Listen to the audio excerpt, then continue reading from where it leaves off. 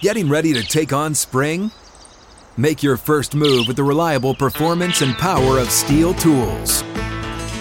From hedge trimmers and mowers to string trimmers and more, right now save $30 on the American-made Steel FS56 RCE trimmer.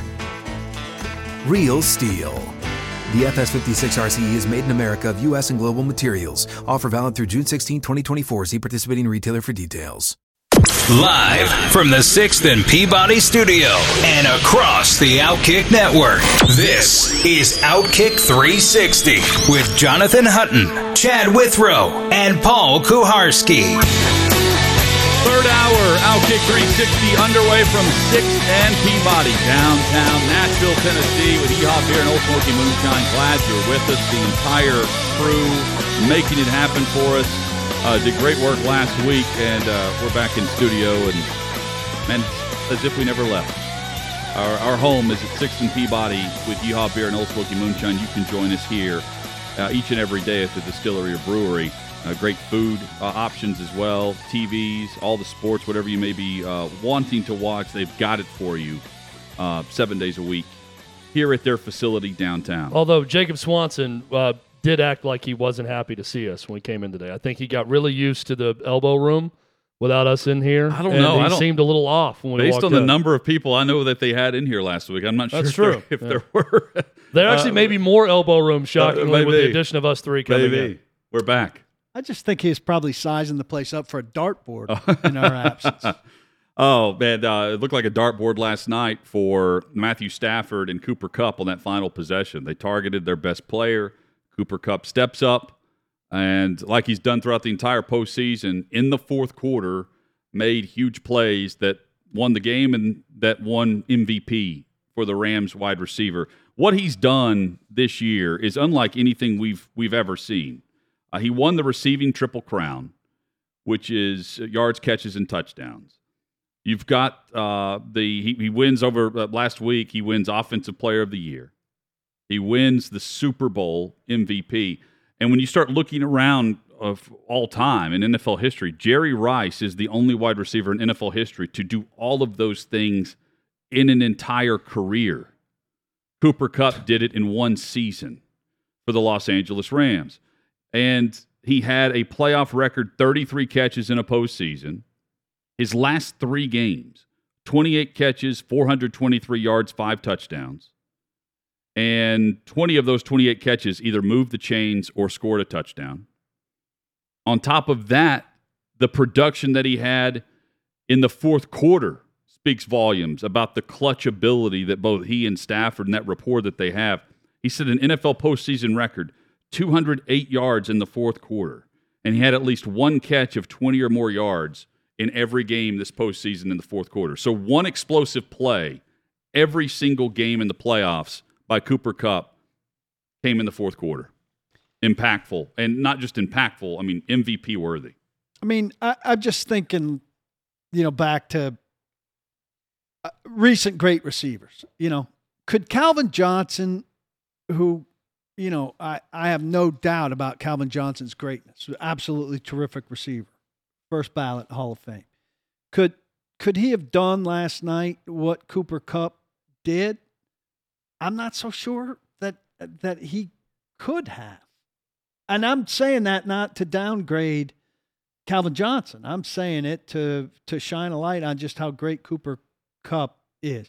And his ability to get open all the time. I mean, Calvin Johnson is a go up and take it away from you at any time kind of guy. So it would be a different kind of thing. But the ability to stop on a dime, turn and get open, some of these routes that we've talked about in the past, that he wasn't necessarily using last night with this goal line area stuff where he could stop and turn so quickly in such a short area. I just think he's doing some things that some all-time greats didn't do. Now, maybe there's some things they did that I'm not saying he's Jerry Rice, but I think he's very, very unique. He also, I saw another stat where this season, his amount of receptions is greater than the leading receiver in 81 and 82 combined. He's got 2 more catches than Kellen Winslow, who won the receiving title both those years, which is another incredible Cooper Kupp stat. he's 6'2", and there's something about the guy where he looks small the way he plays. He does. But yet he can play both small or big. I mean, he is a true flex type guy. He plays in a way that he seems like a small guy running around quicker than everyone, getting open, but yet when the throw calls for him to play big and go up and get it or shield the defender and make the play, he can do that too. I mean, to me, it's his versatility that's just incredible to watch. It's the rhythm with Matthew Stafford in year one mixed with the versatility. It's been fun to watch. I mean, how much longer can this keep going? Maybe not this season statistically, but with those two together, it's going to be a fun duo to watch for however long they're in LA. And we're not factoring in Woods, who can be back. I thought Van Jefferson was a little bit disappointing last night. I don't know how distracted he was by the fact that his wife went into labor. I read that he wasn't told until after the game when he ran out of the celebration. Sean Jefferson scooped him up and got him to the hospital, and he was there for the birth of his child. But there were moments where I felt like he wasn't into it, or wasn't as present and aggressive as he needed to be, which disappointed me because I thought he and he has been at times a capable third in what they had going, but I didn't think they could count on him last night in the same way that they needed to. But give them back a healthy Odell Beckham who needs to re-sign, and Woods. I don't know what his contract status is, and it should be even better for Cooper Kupp. Woods is not a free agent. Their free agents are Beckham, Von Miller, Sony Michel, Matt Gay, their kicker. The rest are Joseph Noteboom. The rest he could be their starting left tackle. Yeah. Footworth retired. Right. So I mean, there's the rest are just a handful of role players, but that they want those guys back. But those are the marquee free agents. And Cooper Kupp. Earlier in the show, if you missed it, you can go back on the podcast and find it wherever you download your audio. We had a discussion about the rapport of Matthew Stafford and Cooper Kupp. There's only, if you count the playoffs, Stafford and Kupp combined for 22 touchdowns on the season. There's only one quarterback wide receiver duo that had more in NFL history, and that's Brady and Randy Moss, who had 24 in 2007. So no, to answer your question, Paul, I don't think you're going to, I mean, we saw Megatron team up with the same quarterback in Stafford, and there's just a different level that you see from Kupp because he can be used in so many different ways. I like what Chad said about him being able to kind of be big and small. Well, and they're even giving him a carry for a first down in that game. I can usually watch a receiver or a player and think, okay, this player's a lot like this player. I can come up with an immediate comp, just even visually at times, watch them play. I have a hard time doing that for Cooper Kupp. I think a guy that you continue to bring up, Jerry Rice. I mean, Jerry Rice could do everything. Cooper Kupp does everything. That was Jerry Rice's specialty, was he could run past you. He would go across the middle. He had sure hands. He could make tough catches. He could do it all. And I'm going to look up Jerry Rice right now. I bet you they're pretty similar sizes when you look at the two guys. I want to say Rice might be 6'1" and not 6'2", but I bet they're pretty close. Cooper Kupp is 6'2", 208. But he seems like a guy who plays like he's 5'10", 190 pounds. And then other times he plays like a guy who's 6'4". But you go back to the last couple receivers who've won MVP. Julian Edelman in 2019. He's got Julian Edelman qualities for damn sure. Santonio Holmes, he's got Santonio Holmes qualities for damn sure. Hines Ward and Deion Branch, he's got qualities, all these guys. He's better than any of them. Jerry Rice, 6'2", 200. Cooper Kupp, 6'2", 208. That's the comp for me. I'm not saying that he's the same player as Jerry Rice right now. Don't anyone take it and run with it that way.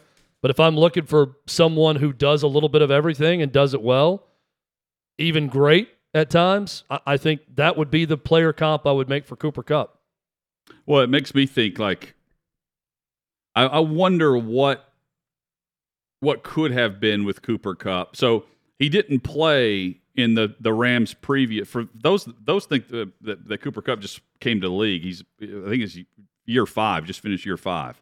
He didn't play in the Rams' first Super Bowl. In fact, he didn't play in the Rams' last 2 playoff losses for L.A. So, and that includes the year where they only put up 3 points in the Super Bowl against New England. And that was also a season where he had roughly 50 catches. But over the last 3 years, he's had over 90 catches and 1,000 yards each time. He had 1,100 last year and then really took off, and it was more than just the extra game, really took off with Matthew Stafford. Yeah, this was his 5th year. So 1947 was his regular season total. Previous best was 1161. I mean, 145 catches this year. Previous best was 94. 94 is a ridiculously good receiving season. He caught 145 passes this year in the regular season. That's 17 games, obviously, but that 94 was in 14 games, by the way. 16. The guy's terrific. It's hard to, I think people are going to say, hey, I want a Cooper Kupp. That's not something you can go and get. That tells you, like, hey, I want an Aaron Donald. You can't go get an Aaron Donald. Yeah, it was the 2018 season. He was injured only played in 8 games. So he had a drop-off from his rookie year, 62 catches to 40, but has gotten steadily. He was consistent the last 2 years and just blew it out of the water this season. He's 28 years old also. He was a 24-year-old rookie when he came into the league. But he's not he's just so I think even today he's under the radar because everyone acknowledges how great he was, but they're not putting him in the same all-time breath as Jerry Rice. No, and I've been comparing him to that group since he went on this run in the regular season, comparing him to Jonathan Taylor and how it's just not even close. I mean, what Jonathan Taylor was doing, we had seen before. And what Kupp was doing in real time, we had not seen since Jerry Rice did it. Even so, I love the guy. This is first Pro Bowl, first All-Pro, and you want to see him do it for a continued extended period of time, which I don't doubt that he will do. But, first 2 years were relatively light, one because of injuries, Chad just pointed out. So he strung together 3 fantastic years here and a Super Bowl championship. And I think we'd all agree, wide receivers now do it for long stretches. And 3 years is, could be a third of a great career for a lot of wide receivers. But if he has one more year anywhere close to this year, I would like to see the comparison. You're talking about Jonathan Taylor this season. Comparison between Cooper Kupp and a guy like Terrell Davis. When Hall of Fame resumes go out there. If he does it in if you look at a 2-year stretch for a receiver compared to a 2-year stretch for a running back that got him into the Hall of Fame, I'd like to see that whenever Cooper Kupp retires in 5 years after. That will be, again, he doesn't have to duplicate this year. If he's anywhere close a season from now, that'll be a fun comparison to look at. And we know what the question is there. Can he stay healthy? In a second season, then give you 17 games and maybe a playoff run. But that's the question. I don't have any question about his ability to be productive a second year in a row. I don't think people are going to solve him. I think the question is, does he turn an ankle or pull a hamstring? One of my pet peeves. If your only argument against a guy repeating the performance is if he stays healthy, you can say that about literally every player in the NFL. So if you're going to say that, you might as well say, the guy's going to repeat what he did. Because, of course, if he gets hurt, that's going to hinder his ability to do that. Well, right, but the great ones find a way to stay healthy. And I'm not looking just at Hall of Fame right now, but for next year's purposes, what does a healthy Robert Woods coming back, do they sign Odell Beckham Jr., who said he wants to stay there? Who knows? Do those guys take away it all from him? No, this guy averaged 9 catches and 90 yards a game this year with those guys. Yeah, and also because Robert Woods is basically used as a running back at this point. So he's not going to take receptions away from him as much as you think. And do they run the ball better, Hut? 191 targets is an enormous number. They could consciously try to give him less. Well, they did run the ball better at the end of the regular season, which we've also pointed out. Right, but from start to finish, they averaged 75-plus yards on the ground towards the end of the season. What they did in the postseason running the football was drastically different than the production they were getting down the stretch. But start to finish, I'm sure they'd like to more consistently have better balance. Every team would, which could trim him. Well, we'll have to figure out what the next head coach wants. It's also Yeah, gonna be what a if big they bring question in a mark. real run guy? Don't know Yeah. what type of coach they're going to bring Who's their in. quarterback coach? That's what we need to look into with O'Connell leaving. Who's the third ranking offensive guy on that staff? I'm going to find out right now. We're going to name So the head O'Connell coach. wasn't quarterback coach and OC? I would think there's. I don't know. I'm about to find out. Yeah, they came up with all kinds of titles, I'm sure. It may have been O'Connell. I put in Rams staff, and it very much wants to give me Rams Stafford. No. Well, so the other thing about Kupp is he joins a group with Kurt Warner. So the Super Bowl MVPs who also came from an FBS school that were not first-round picks, the Rams have Kurt Warner and Cooper Kupp. And there are literally no other players like that from an FBS school to then become Super Bowl MVP and be a mid to late round draft pick. And the fact that the Rams have both guys is interesting. I'm amazed that not one HBCU player won Super Bowl MVP in all those years. Well, if they did, Of they would have segregation. first round pick. Oh, gotcha. First round pick also, there wasn't. We got a dilemma here in naming the next coach, guys. Why is that? We got a lot of scrambled titles here. We've got. Well, that's what that's what McVay is known for. Who Yeah. looks the most like Zach Taylor or McVay? There's your answer. We've got Or O'Connell. a tight ends coach / pass game coordinator in Wes Phillips. We've got. Is he hot? Is he cute? What does Wes look like? You go ahead and judge. He's. I mean, he's Paul's so insecure He's with himself okay. he can't No, tell. someone he's Peter a- He King can't will tell hate. if a guy's good looking He's or a not. handsome God guy. forbid. A little God salt and forbid, pepper. Paul. No, Give us a look. He's a little salt and pepper beard. We've got so an does Hutton. assistant quarterbacks coach in Zach Robinson. We've got a running backs coach, assistant head coach, Thomas Brown. Now, Wes Phillips has 15 years of experience. These other guys just 3 and 2. And that's that it. doesn't matter anymore. Yeah, it doesn't matter. I mean, we could hire a guy who's a high school coach. The younger, the better. Maybe Who's the they're youngest guy on the that other list? team that really likes McCown. Yeah, who's the youngest guy on that list? Maybe it's McCown. Can you imagine if the Rams did that after Houston tried to do it and couldn't find anyone else that wanted it? And then the Houston's And then the Rams left like, you know what, kicking we'll hire you. themselves. Well, McVay retires, and an hour later they announced McCown would be the best. I mean, they've not got even a full search. They've got an assistant linebackers coach, Thad Bagardis, who looks like a 12-year-old. Look at that guy. Yeah. This is the youngest guy on the team. I don't know what his offensive background is. He's assistant linebackers coach. He He's looks been like- there 8 years. Or he's Looks like got a 8 years of sophomore in experience. college. Got hired at 20, and now at 28, he's mean, got that's the 8 look. years of experience. Mike McDaniel looks older than this guy. Coaching fellow is Lance Schulters, who we know. He's been there a year. I'd take him. He's a good talker. Yeah, but he's defense.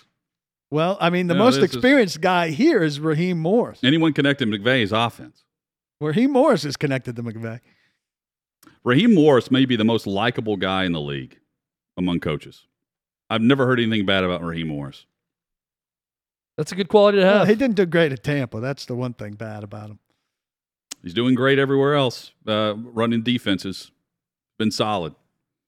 And I don't know. I mean, I think he's in the next wave. He's in the next wave of coaches, head coaches. Maybe they turn to him there. That's what I was saying. But I'm But saying it'd be so crazy. it would be way against the grain for them to if McVay goes to TV that they turn away from offense. But Then they really need if Aaron you've got Donald. Stafford and Kupp that do their own thing again, like if you've got the rapport of your quarterback and wide receiver, Just your best coordinate. player, it's more than just a wide receiver, your best player that are going to make stuff up in the dirt in the huddle or at the line of scrimmage, not even in the huddle, at the line of scrimmage. Coordinated. You know, what difference does a play call make? None. Guy's going to get open, find the open pocket. Coming up, we have a review of halftime and the Super Bowl commercials from last night, or Super Bowl 56. And the Bengals, to me, today feel like another team, but for me, a college team that I'll compare them to. That's coming up on Outkick 360.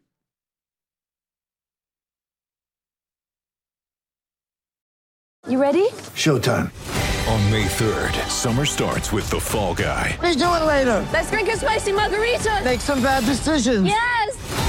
Audiences are falling in love with the most entertaining film of the year. Fall Guy. Fall Guy? Fall Guy. That's what the poster said. See Ryan Gosling and Emily Blunt in the movie critics say exists to make you happy. Trying to make it out? Nope. Because I don't either. It's not what I'm into right now. What are you into? Talking. Yeah. The Fall Guy. Only in theaters May 3rd. Rated PG-13.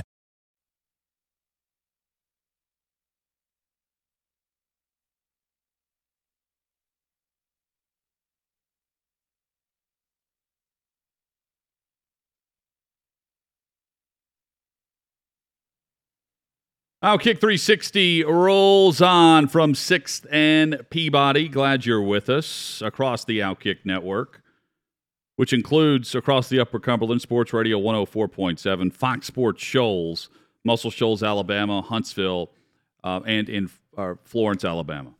Halftime show last night. I mean, I remember exactly where I was, where Chronic 2001 joined whatever I was using at the time. Probably it wasn't a Walkman; it was a Sony CD player. Chad, I think if we gave that to Ellie, our intern, she wouldn't know what to do with it. What is this? Do you eat something out of it? How does this work? You need batteries. It was quite the show, and Twitter was on Ablaze. fire. Yeah, with the halftime show yesterday. I feel like if you didn't like it, you're on the outskirts. And I'm if on you, the outskirts. If you had a negative thing to say about it, quite frankly, no matter what age group you were in the media, you're on the outskirts of last Well, I'll night's give you halftime two negative show. things, then you guys could go crazy for it. No, I mean, I don't necessarily think I'll love everything either. I thought it lacked spectacle in two regards. One, the daylight. Like it's always dark and there's some I had kind the of same huge thought. lights thing, and this took place in the daylight, which I think took away from the spectacle of it. And two, the fact that the stage or whatever it was, that you could only see it from one side of the stadium, to me was an insult. Like if I'm watching it if I paid $1,200 for my ticket on that side of the stadium, I had no choice but to watch it on the board because there was a backside to this stage. Well, some had a front. Like so if you're watching on one side, some of them were open. On the other side, others were open.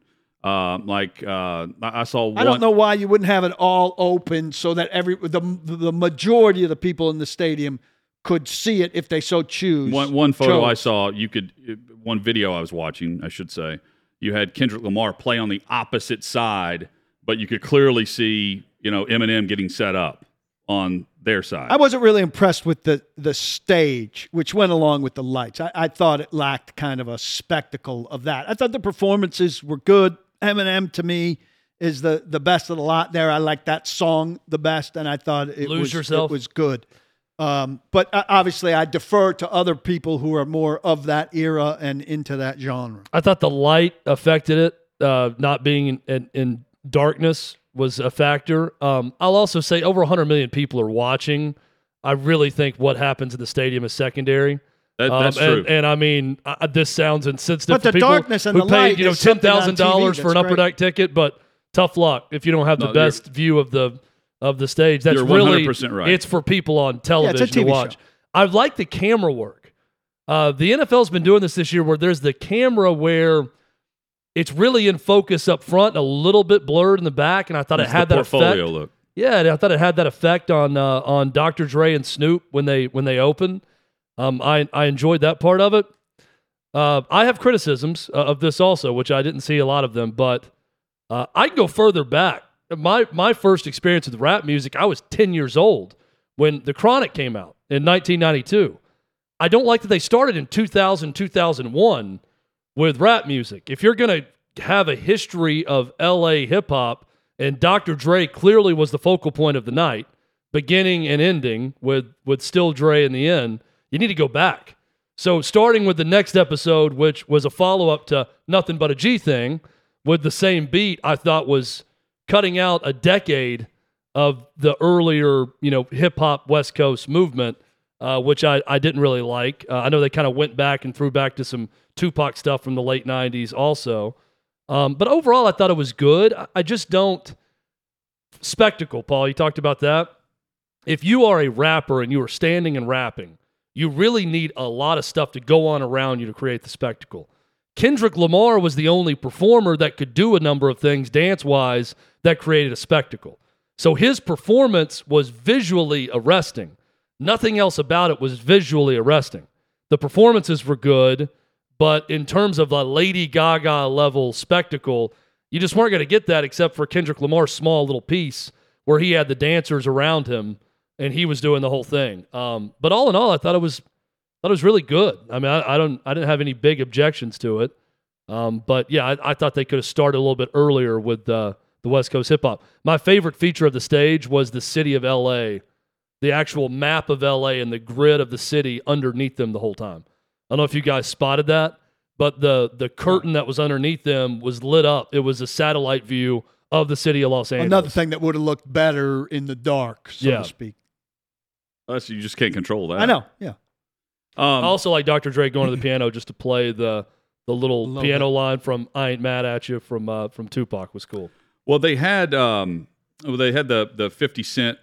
They had his appearance, and so that I like the fact that they opened with Dre and Snoop, and then they show 50 Cent, and that brought me back to like the TRL days, Chad. Yeah, because that was the open to his music video. That's why he's hanging upside down, because he's hanging upside down in his music video. Well, my wife didn't know any of the songs other than Lose Yourself on it, and then In the Club started playing. I said, every person in the world has heard this song. Like, this is one that you bring in 50 Cent, you're playing that song. That's another one like Lose Yourself that you've heard it. Paul's heard that song, I'm sure, when he started playing that. I mean, that's one that everyone, you cannot avoid that one. So it was a smart move to bring that in. I'd never heard the Kendrick Lamar song, for instance. I'd never heard one of the Mary J. Blige songs. But when In the Club started, I think everyone had heard the Mary that J. Blige, Kendrick Lamar transition there, there was a lull in the halftime show. Well, it's also funny to me is that the media members who are critical about any halftime show had nothing critical to say about this whatsoever. You know how those media members, though, decided to be critical? Was just to gush about Prince. This is all that that was the only, they had no objections to this one, but they would just thought, but I would like to say Prince is still the best. That was the best performance for a halftime show. I went back, I always do this. I fall into this wormhole of halftime shows when I watch a halftime show, and I understand the legal ramifications with this person, but top Michael Jackson in his halftime show. I don't think you can. In spectacle and everything else. That was an immediate response to Fox the year before pulling a bunch of viewers to In Living Color live.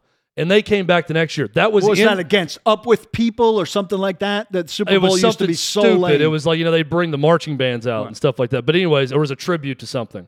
But they had Michael Jackson next year. Michael Jackson spends 92 seconds in the beginning staring down the crowd. And it sounds nuts that he just sat there in silence and stared, but it works when you watch the whole performance. He's just basically feeding off the energy of the crowd to begin. It was incredible. Again, I understand the legal issues that people don't want to talk about Michael Jackson anymore, but from a pure performance standpoint, doesn't get any better than that. Well, speaking of legal issues, Dr. Dre, in his contract with the league, agreed to pay and be financially responsible for any fines headed their way. Anything that would paint the league in a bad light or, get them fined for anything FCC related. They didn't have to get bleeped out, did they? There wasn't a bleep. No, I know there was an over-under on that. I mean, go read their lyrics. They edited a lot. Yeah. Including stuff about police. So, I mean, the NFL's, they're always image conscious. And I think the negotiations of what could and could not be said, including what could and could not be worn, were discussed leading up to Showtime.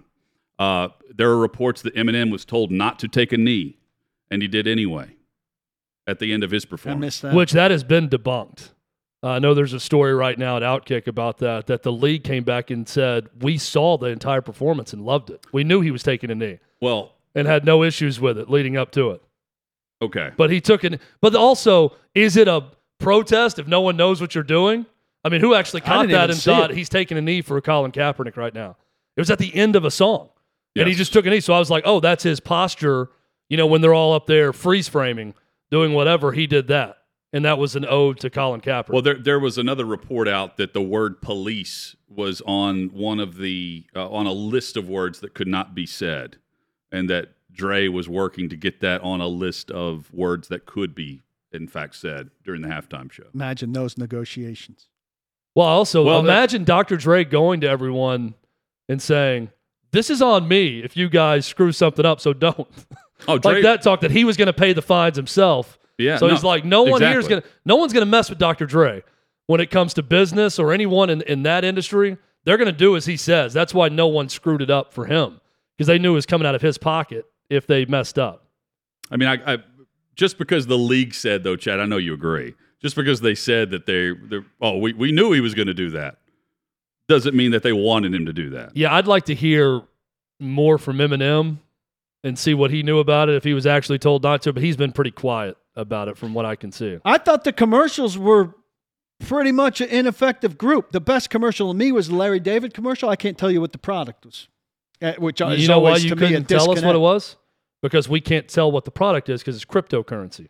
That's what he was pushing. Right. It was about the next best idea, and he was turning down all the good ideas throughout history, and it was a company that helps you with crypto. But usually an effective commercial like that would somehow leave that cryptocurrency thing in your head. I thought the best ad was the Coinbase ad. There was a lot of crypto-based ads, but the one with just the QR code bouncing on the screen. Unique. Because I was in a room at a television station, and one of the producers immediately was like, "What is this?" He thought it was a scrscreensaver. We You did know? the I same did thing. the opposite. And you I went thought, up and scanned it, and it's a cryptocurrency app. I thought, I'm not scanning that. So millions did, and it crashed their system and all of that. So it worked. It got them what they wanted. But for other people who are like, I'm not scanning something unknown onto my phone that I probably don't care about, I think they cut down their audience, but still they get a significant audience. I guess It reminded me of an episode of The Office because there was a Dunder Mifflin icon on their screen that bounced around in the back of their meetings, and they used to have a bet if it would ever hit the corner. So Michael thought that he was really getting their attention because they'd be like, yeah, because it never hit I right remember in the that corner. episode. That was cool. That was unique. I like maybe this was too niche for a lot of people because I haven't heard a lot about it. The Sopranos reunion was terrific. With the open of the Sopranos and the car commercial, and it's Meadow Next all grown Generation. up, and then it's Anthony Jr. in the end that she's meeting, and she's crying and hugging him. They had a Sopranos reunion in the commercial. Was really good. There wasn't a lot of meat to it, though. I liked the reunion. Not even Satriale's Meat Market being in it or meat store that's in there. There was literal meat in that ad. It was all sentiment. And then Something else with no meat in it. Uber Don't Eats, about Uber delivery service with that where they're eating things they shouldn't. I liked it with Cousin Greg from Succession making an appearance in that one. I jotted down the Larry David commercial. I thought the Amazon Mind Reader with Colin Jost and Scarlett Johansson that was funny. moderately amusing. Was good. The Pringles, the hand stuck in the Pringles, that was more of an old school mid-90s Super Bowl ad that's silly, but it worked with the song and going throughout, and then his whole life and died. Then a guy at the funeral gets his hand stuck in the Pringles. I find Kevin Hart to be completely unfunny, and I found him to be hilarious in the ad for Sam's Club, the VIP ad for Sam's Club. That's maybe the first time I thought Kevin Hart was funny was in this commercial, which shocked me. And Peyton in the Michelob Ultra spot, Superior Bowl Bowling. with Steve Buscemi. It wasn't funny. It was stylized in a way that was cool. Felt like With Big the Lebowski music, a little with bit. no words in the first one, with Alex Morgan, with Jimmy Butler, with Brooks Koepka, just the cross-section of athletes that were in it, that were bowling, and then ending with Serena Williams. I like that one. Were That was we cool. fully at 1/3 electric cars, we think? They were as represented also, as anything. Robot dogs. Yeah, that commercial's been out for a while. So I hate when it's a commercial that just gets... Am I supposed to care about a robot now?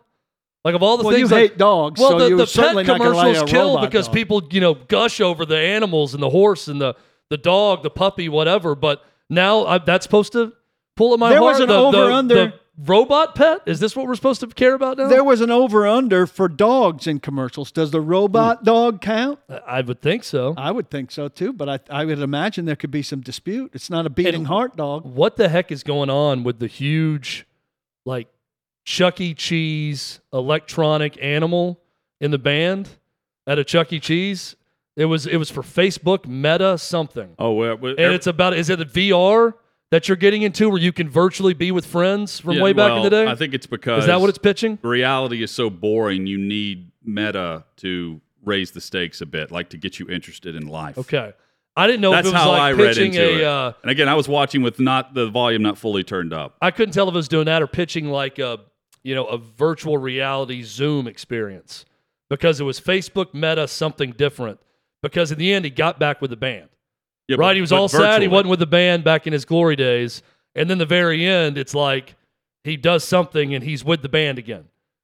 But again, I don't know exactly what the product is. I think the dogs saved me from that one when I took a turn taking the dogs out. The best one was one that, and I wish they would do this after instead of before. But NFL Network ran a piece in their pregame coverage about the making of the NFL commercial this year. And the last couple of years, the NFL's had the best commercial. Yeah, they're great. I look forward to it every year to see what they're going to do. Right after the halftime show, they ran that. It's a cartoon / claymation piece with the NFL players coming out of the video game and wrecking the house, and Grandma comes out. They did a behind the scenes look. Feel free to go find it on YouTube. It's fascinating to see how they did it. They ran the piece in their 8-hour NFL Network pregame show. So that's probably why they found a way to fit it in, because they needed to put Eisen and Michael Irvin outside of the studio and move their sets. The pregame show was so long, but that I found the NFL commercials to be far and away the best advertising on what is the NFL's day, their holiday. It's really started about 10, 12 years ago where the NFL had really good ads. The best one was the 100-year anniversary with all the players, the banquet. This one was similar in theme to that, with all the great players coming out of the video game and knocking into each other around the house, trying to get the fumble. But the ending of it, Paul, is terrific because they gave Walter Payton his Super Bowl touchdown. It ends with Walter Payton going back into the game, scoring the touchdown. And that's a little bit of inside baseball or football for people. His one regret was that Fridge got all of his touchdowns. It bothered him. It bothered him till his dying day. Yeah, Ditka gave Fridge the touchdowns in the Super Bowl in his one Super Bowl appearance. I thought overall, though, not a stellar day. Nothing there that was like a real wow. Here's what I went back and looked at the top 20 from last year. I remembered maybe one or two of them. Yeah. Here's what my takeaway. I enjoyed a number of them. I won't remember any of them next year. Like, I remember them for a day. Or I'll remember them when I'm watching TV randomly and I'll see one of them come on. Oh, I saw that during the Super Bowl. But there's so much information overload at all times now, we forget quickly. I haven't seen the official rating. I know preliminary ratings came out last night, and it was estimated at 117 million viewers. So maybe we can find that. I don't know if that's out and released yet. I think it would be flooding our timeline. How's 117? Massive. I mean, the conference championship got 50. Put in perspective, your award shows at best are getting around 30 million. So, How's 117 in Super Bowl context? Do we know? I'm looking right now. It's got to be up there. I mean, that's because I remember whenever the 110 was massive. So that's why you have artists that pay for the halftime exposure and not the other way around. Because you're getting in front of 70 million other living rooms and streaming services that you're otherwise not getting just by playing an award show for one song. But we'll get to the numbers, but everything's going to be the 12% increase, it looks like, from previous year. From last this year. year's Super Bowl. I think they also really primed the pump with the games leading up to it. The 2-week, the championship games and the divisional round. Got people expecting a great game. Yeah, and they I mean, I think they probably get that number no matter who's playing, especially if you're just throwing Cincinnati in there with LA. You know, you didn't have break again. We've chronicled who they didn't have playing in the game, and those guys have always been raising the bar on ratings. That's great. That's a very impressive top-rated market for the Super Bowl: Boston. Second, Cincinnati. LA, to our previous point about never owning that city, 18th. 12th. I'm surprised Boston number 12th, 12th, LA. I would have thought Boston would have been a dip. Last year you still had Brady in it, and you're removed from the Patriots. I'm surprised Cincinnati wasn't number 1. 1 in 4 households watch the Super Bowl. What are the other 3 doing? Watching 60 Minutes. Or just watching nothing? But I think that's a number for everyone that's watching television at that time, doing something. That's always, I know the numbers are astronomical. It's the most watched show. But every time they go with a 1 in 4, I'm always thinking, what are the other 3 doing? on Super Bowl Sunday. I feel like even if you don't like football, you're turning the Super Bowl on. I've yet to meet someone. Who are this 75% that don't watch the game? I've never met them. That everyone in our I don't studio know a watched single the Super person Bowl? who doesn't at least turn the game on. Oh, Corey's one. Corey did not watch. Is it some sort of moral objection, or why did you not watch it? He's just against it. Yeah. Oh, He had band practice. So some of them But had see, band he would, practice. I don't think he would count in that Here percentage we could I'm start talking the about. list, though. Band practice. Alternates to the Super Bowl. Band, not big football Number fans. item 1, band practice. Coming up, a team I would compare Cincinnati to today, but that's only if they take the right mindset moving forward and what they've got to fix. That's next on Outkick 360.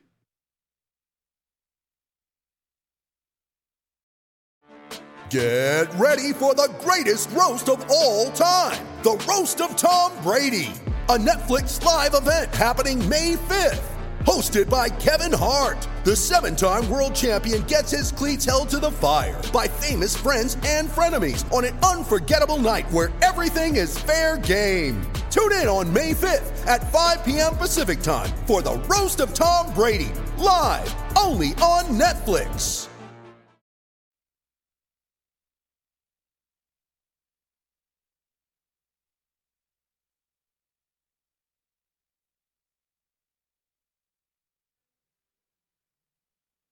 Hit us up on Twitter, or you can find us on Facebook.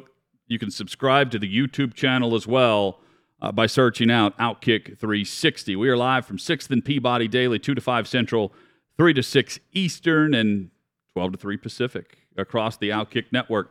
Guys, I don't know if you totally buy into this, but the Cincinnati Bengals remind me of a team this morning, this afternoon now, but in college. The Georgia Bulldogs, because they matched up against the Alabama Crimson Tide a handful of years ago, and immediately the talk was, oh, they'll be back. They're going to get back. And while they did this year, there was certainly, the history behind the fact that they wouldn't. I mean, 1980 is used as a pun and a joke against that program.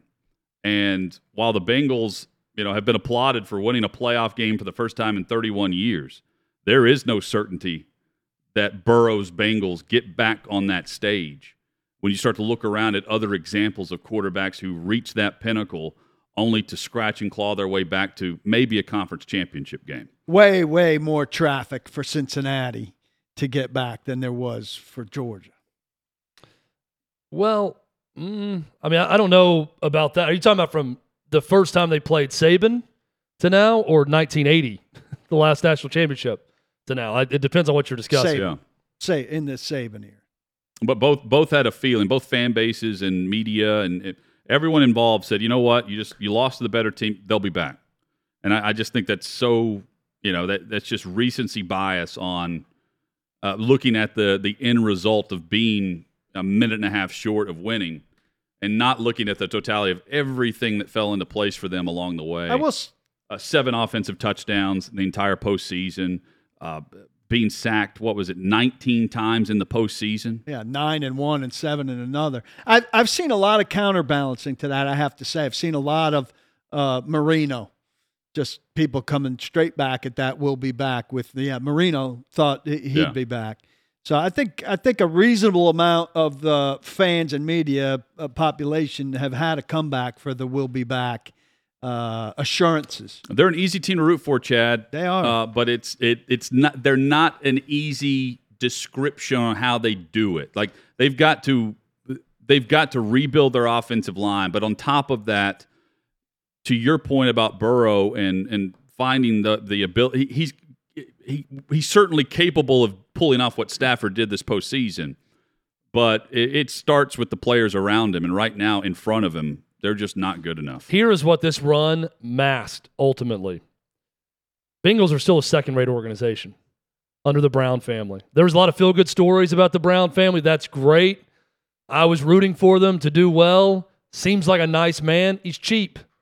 That's the knock on Cincinnati. That's always been the knock. It's harder to get free agents in Cincinnati. They talked about that on Hard Knocks with Marvin Lewis when they were going to the playoffs every year, how you had to fight and swim upstream in Cincinnati with that organization.